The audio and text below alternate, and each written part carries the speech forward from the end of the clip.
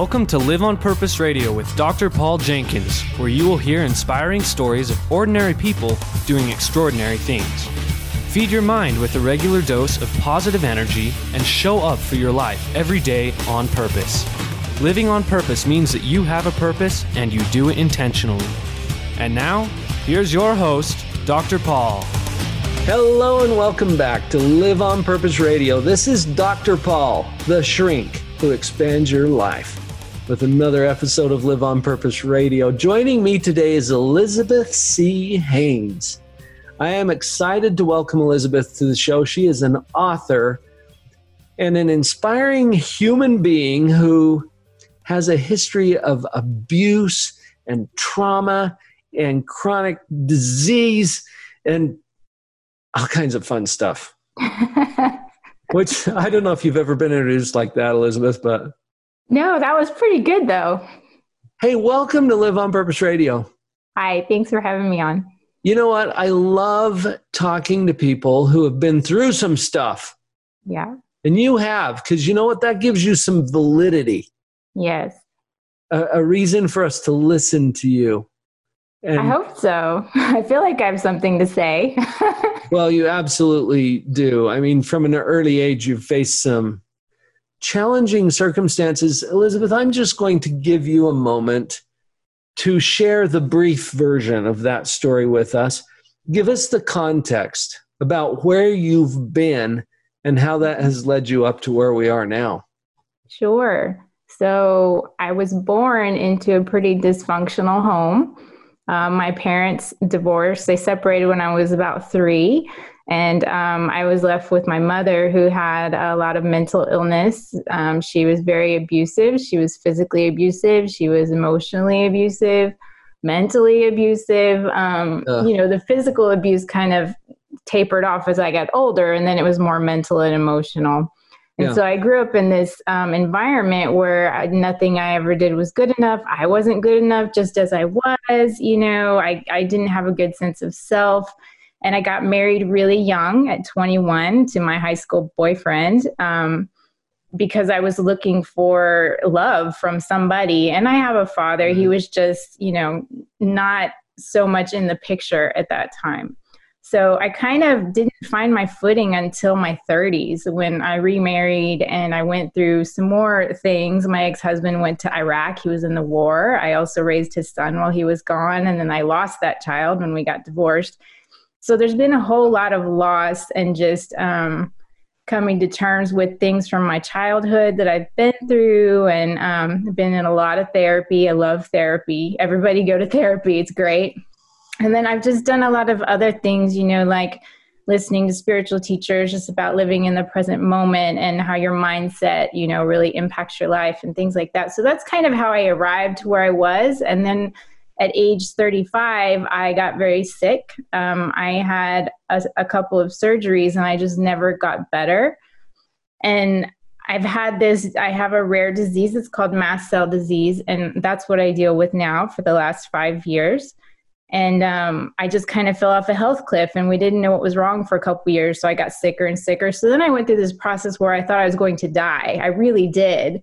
And when you go through that, when you think you're going to die, it kind of changes your mindset, changes how you look at everything. But then it's also, I kind of write about this in my book, how sometimes a life-changing experience isn't life-changing because you come out of whatever that is and you're still in the same life you were before. And so it took a little while for all that to sink in. So that's kind of how I got to the book and where I am now, trying to live a more positive life and kind of understanding how to let go of some of that, how to process it out and things like that. So as I'm listening to this, Elizabeth, it's first of all, it's a little exhausting. It is exhausting. Yes. I feel like I'm about 80 years old on the inside. and it's like, and then this, and then that, and then any one of these things would be like, oh yeah, well, people deal with that. But then when you put it all together in a package, it's pretty heavy. It is very heavy. And it's funny because I've been very blessed with good genes. So people don't think that I'm my age. And so it's very weird because people look at me and they're like, oh, you look so young. And I'm like, I might look young, but I have a disease on the inside that I'm dealing with. And I've been through so much trauma over so many years that it's just, it feels like I'm so much older than I am. But as I work through that and get to a better place, I'm starting to feel younger and younger every year. Yeah. Oh, well, that's encouraging. Yeah. You mentioned your book. Your book is called Halfway There, Lessons at Midlife. And I love that you're taking this whole experience that you've framed, and it's like, okay, that was the first half. Right. And now what? Right? Because the second half is still being created. It's still being written. Yes. And as you were sharing some of your story, and I commented that, a lot of these things, people are going to hear that and they're going to say, oh, I had that. But they haven't had all of those things that you mentioned. Right. Or maybe they had a few of those things, but not all of them. Everybody's got their different package, right? Mm-hmm. But what's beautiful, I think, about your story, Elizabeth, is you come to halftime. It's like, okay, well, that was kind of brutal. Yeah. That first half, it was exhausting and hard. Now what? Yes. And you've come upon some principles. You've come across some ways to take everything that's happened to you and put it in a place where you can now move forward from here and create something even better for the second half. Yes. And it's interesting because I started writing this book after I got very sick. That's about when I started writing it. And I wrote the first draft and I put it away for like a year and I just went about my life and I was dealing with stuff. And then I picked it up and I read it. And, I think I wrote the book for myself to remind myself of all of the things that I had learned, because I read the book and I went, oh my God, I'm so far off track. Okay, let me fix this. And so, the book is exactly what you said. It's like, okay, I'm at halftime. The first half of your life can be total garbage and you can still go on and have a better second half of your life. Your life is not over. As long as you're here, you're breathing, you still have a purpose here.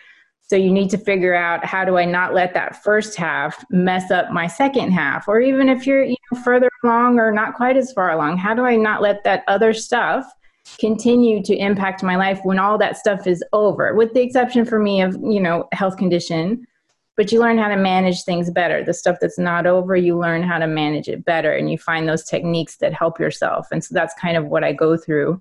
It's just the different things I found in those processes that are going to help me get through the next 40 years, hopefully.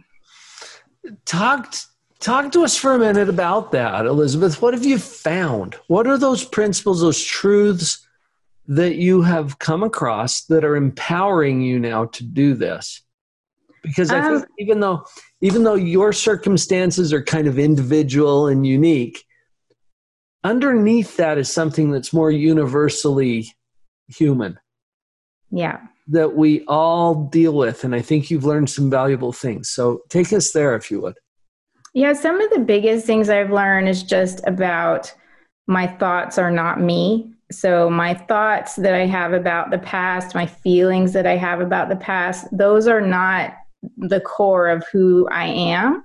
And so sometimes when I start getting lost in the muck of things that have happened or that are happening, I just pull myself back and I say, okay, I'm having thoughts about that.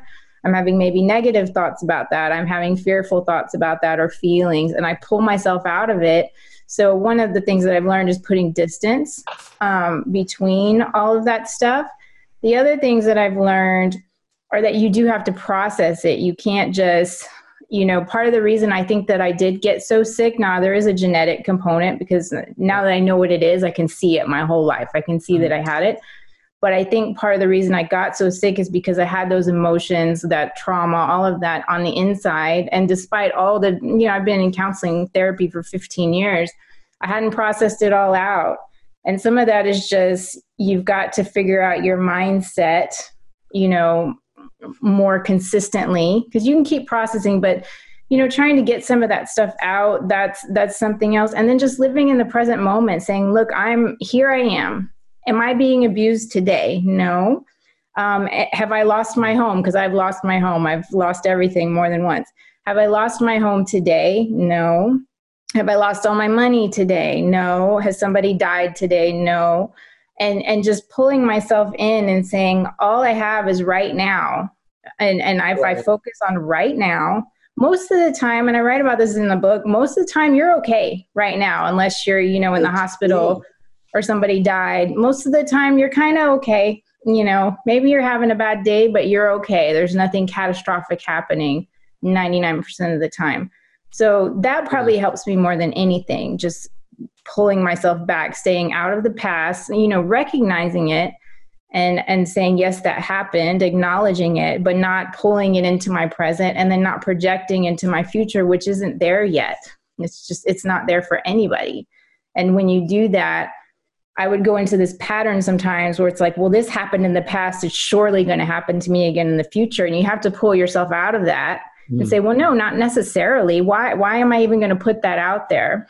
Maybe it will, maybe it won't. And so I have a lot of different things. This is a book of a lot of very short stories. So there's a whole bunch of different things in there, but those are some of the major ones that really help me on a daily basis.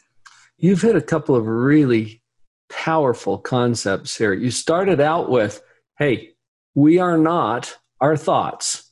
Correct. That is just a little mind-blowing. And it's not that we go around thinking, I am my thoughts. We don't even think about it. We just operate as if all of those thoughts in our head are us. Yes. And they're not. They're just thoughts. They're your mind. You have to think about, the thing I like to remind myself is the science says that every 7 years you have all new cells in your body. And everything's turned over, it's dyed, refreshed, whatever. So your skin is all new every 7 years, whatever. And this is what I've learned. Somebody can go look it up, but I've heard this many times. And so I remind myself, okay, my external body, my bones, everything is changing all the time. My mind is changing too. But that's not the thing that's lighting me up inside. That's not the thing that's got me here inside this body. There's something else. And so anything that I'm thinking about, that's just my mind. That doesn't have to be me. That's a part of me, but it's not the essence of who I am. And I don't know if that makes sense at all. I had a beautiful experience with an older neighbor of mine. She was 93 years old. And I was visiting with her. This was shortly before she passed away. And as I was visiting with her and just kind of curious about what have you learned? You get to tap into this wisdom of the ages. What have you learned? And she said something so profound, and you've reminded me of it here, Elizabeth. What she said was, don't be too quick to believe everything you think. Mm-hmm. I thought she was going to say everything that you hear or read on the internet or whatever, right? But no, she said, don't be too quick to believe everything you think. Yes. And like you've said here so beautifully, sometimes we own it as if it's us. Yes. And you said they're just thoughts. Yeah, and the problem is, for someone like me that grew up in a bad household, a bad home environment, your thoughts get conditioned in a certain way. You are taught to think a certain way, either about the world, about yourself. Right. Whether it's I'm just not good enough, I'm not good enough. You're taught that through your environment. Yeah. So that's just another way to say, wait a minute.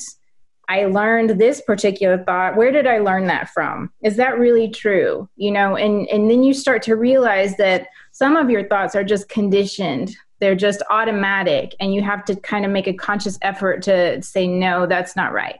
No, I'm not going to do that anymore. And every time the thought comes back, you say, I'm not going to engage with that because I know that that's not true. That is so empowering. Elizabeth, as we come back from this break, I would love to dig into that a little bit more because I love the direction that this is going. Folks, this is Elizabeth C. Haynes. She is the author of Halfway There, Lessons at Midlife.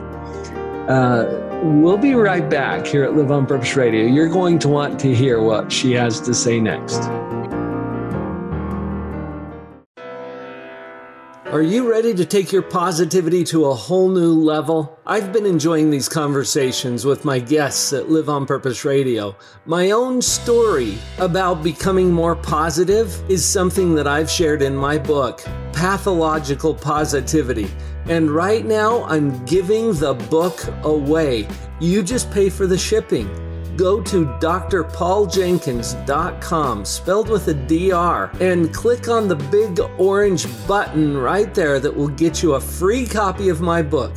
You pay the shipping, I'll pay for the book. Sound like a good deal? Power up your positivity and get ready to see phenomenal changes in your happiness, your relationships, your business, every aspect of life. Enjoy this free gift from me, drpauljenkins.com.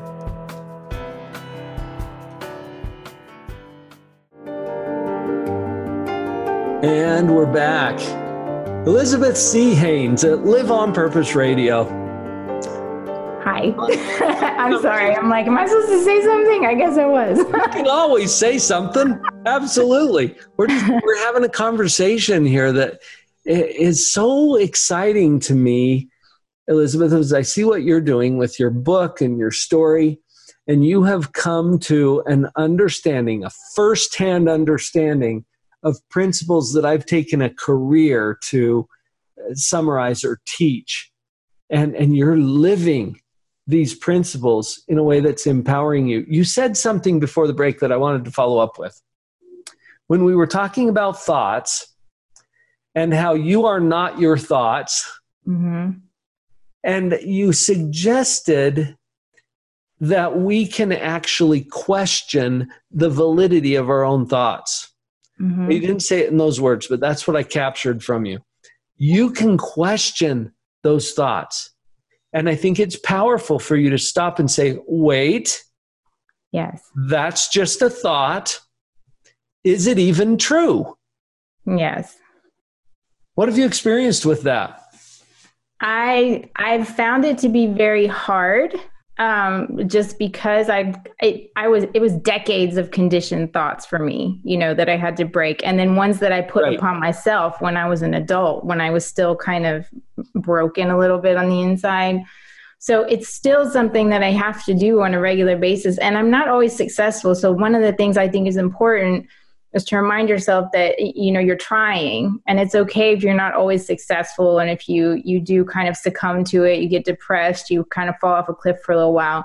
It's okay. Just pull yourself back up, when you come out of that. So for me, it's just it's an ongoing process that's probably going to take me, honestly, the rest of my life, probably. Although I am getting much better at it. I find that I don't fall off as often. I don't get as down as I used to get, and one of the things I write about is just getting older and, looking in the mirror, the things that you tell yourself. When I got sick, my body really changed for a little while, and I lost all my hair. I have a story about losing all my hair and how that felt, and, losing a lot of weight and just watching my body change. And then those thoughts come back in. If you've been conditioned, if you didn't grow up in a household where it was like, you're okay the way you are, you're beautiful, you're whatever, you just revert. I think when you get into difficult situations, you revert back to what's natural. It's just it takes a long time to break that kind of thing. You said conditioned. I think also of the word programmed, where we're trained, taught, and educated to think in a certain way. And it doesn't mean that it's right. We've already called into question, the validity of our own thoughts. But the programming is powerful. And an example of that, Elizabeth, is we have this conversation in English. Yes. That is not the only language available. Correct. Right? But you and I were both programmed to speak English. So this is the easiest, most convenient way to have this conversation. Yes. And even if we both learned a different language, it would still be easiest for us to go back to our programming. Yes. And when we use the language example, what you're talking about, how we think about ourselves, for example, even though you've done all of this work and you've had some amazing, powerful therapy, and you've written your book and you're inspiring people now with your own story, you can still get sucked into those old patterns because of your programming. Yeah, absolutely. I mean, like I said, I went and read the book after I wrote it, and I was like, oh man, and it was a lot, and I even do it now. I pick it up every once in a while just to like reassure myself, because I have to reassure myself that it's not garbage, because I've grown up Just another example of me having to turn those thoughts off. So that's a practice I do. I read it and I say, no, this is okay. And so, I think it's hard. It's ongoing. Yeah. And it is like learning another language. I learned Spanish in college, and my mother spoke Spanish, and I didn't learn it. So I minored in Spanish. And it is just like that because, I forget my Spanish sometimes, and I forget it a lot now because I don't use it. And that's a really good metaphor because, language, you use it or lose it is kind of how it goes. Right. I mean, you can kind of pull things out. I can understand, but I can't speak anymore. If you don't constantly practice those, affirming thoughts and the positive thoughts, it starts falling away. It doesn't go away, but I find that I have to keep on top of it every day in order to keep making forward progress. It's surprising to some people to find out, wait, I have to keep working on this? Right. Yeah, there's no magic like, okay, I've arrived. I think, like for me personally, I think that once you've arrived, I think that's maybe when you die or maybe when your time is up, when you've kind of arrived at whatever you're supposed to arrive at. I don't even know if that's the case, but there is no I've arrived. Even though I have this book out where I talk about all these things that I've learned, I still haven't arrived. And I don't know, that that's really a thing. You just progress and you get better and you grow and you do that and, until you're old and 93 and telling people what you learned, Right. Yeah. And it's good news. Yeah. That can be a little discouraging on the surface to think, oh, you never will arrive. Right. But what if you did? Yeah. You'd have nowhere to go. Yeah. Right? I mean, and also you don't have to arrive to have a better life. I mean, I am so much happier and more at peace now than I was even 5 years ago and really even a year ago because I lost my job again this year. So, again, for me, that's more practice for how do I handle that because I've lost a lot of jobs in the last 10 years. And so, right. I'm still happier than I was and I'm much more at peace. And so you do get benefits from it, even if, you don't feel like, well, I'm perfect, and you'll never be perfect. Nobody is.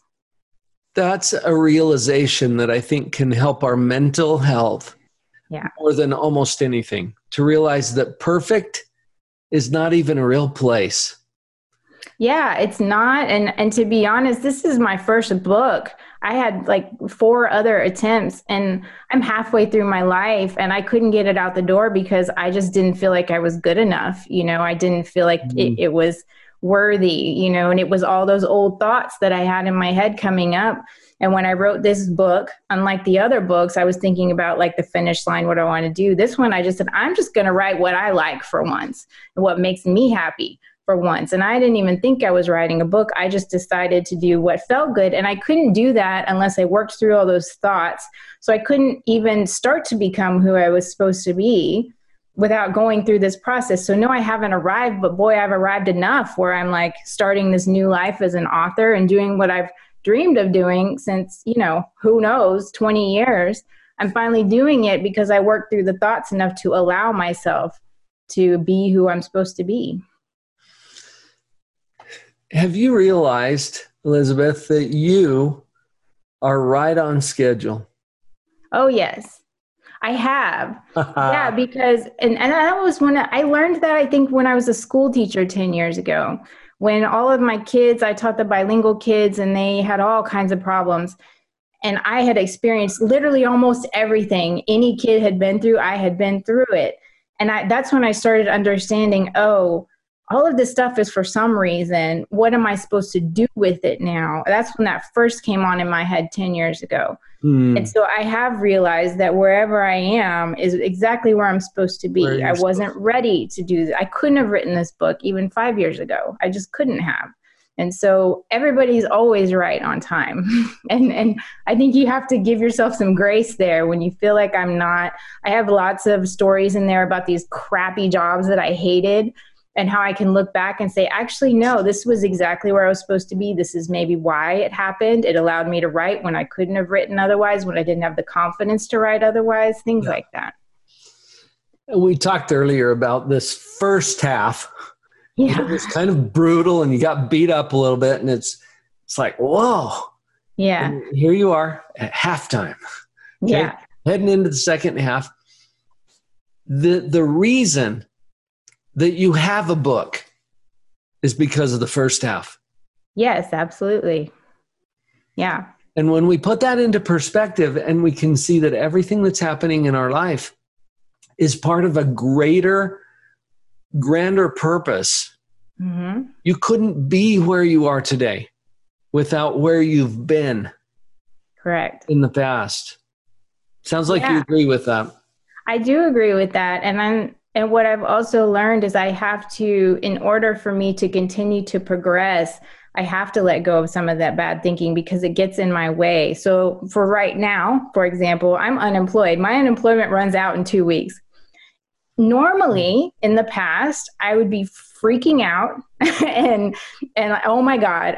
Even though logically I can look in the bank and say, okay, this time I'm not going to lose my house. This time I have enough to eat.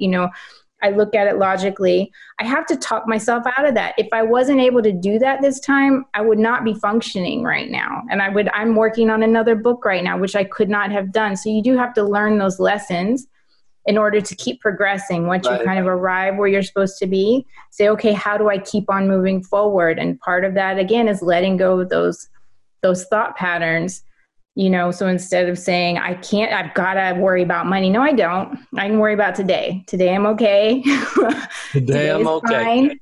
Yep. Yeah. Today I'm going to do what I feel that I'm supposed to be doing next, even though I have no idea how the money's going to work out. I'm just choosing to not focus on that. I'm choosing to turn those thoughts off.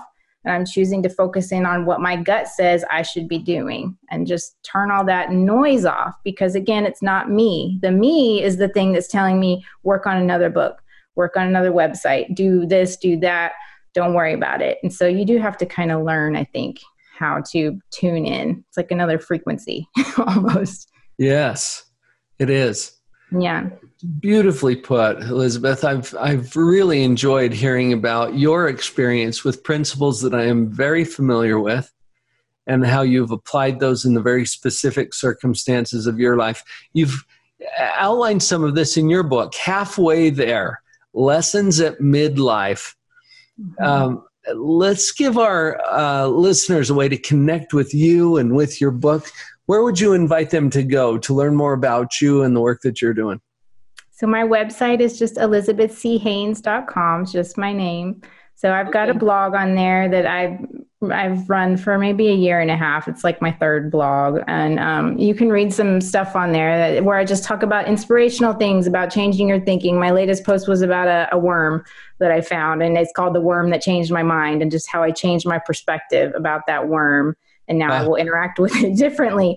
And I also have links on there to buy the book. There's a place where you can read an excerpt. So just look at the tabs and you'll be able to find it. There's a preview and buy tab where you can read an excerpt and you can go find links. It's available anywhere, ebook, paperback, worldwide. Wonderful. So that's Elizabeth C. Haynes, spelled Haynes. Yes. ElizabethCHaynes.com. You can connect to the book there, folks. Halfway There, Lessons at Midlife, and have other ways of interacting with our fantastic guest for today at Live on Purpose Radio. Elizabeth, thank you so much for joining us and for sharing your story. I really appreciate you giving me the opportunity. Thank you so much. Pleasure has been mine. And now, folks, you've heard it. You've been inspired to go do something, and it's time to go live on purpose.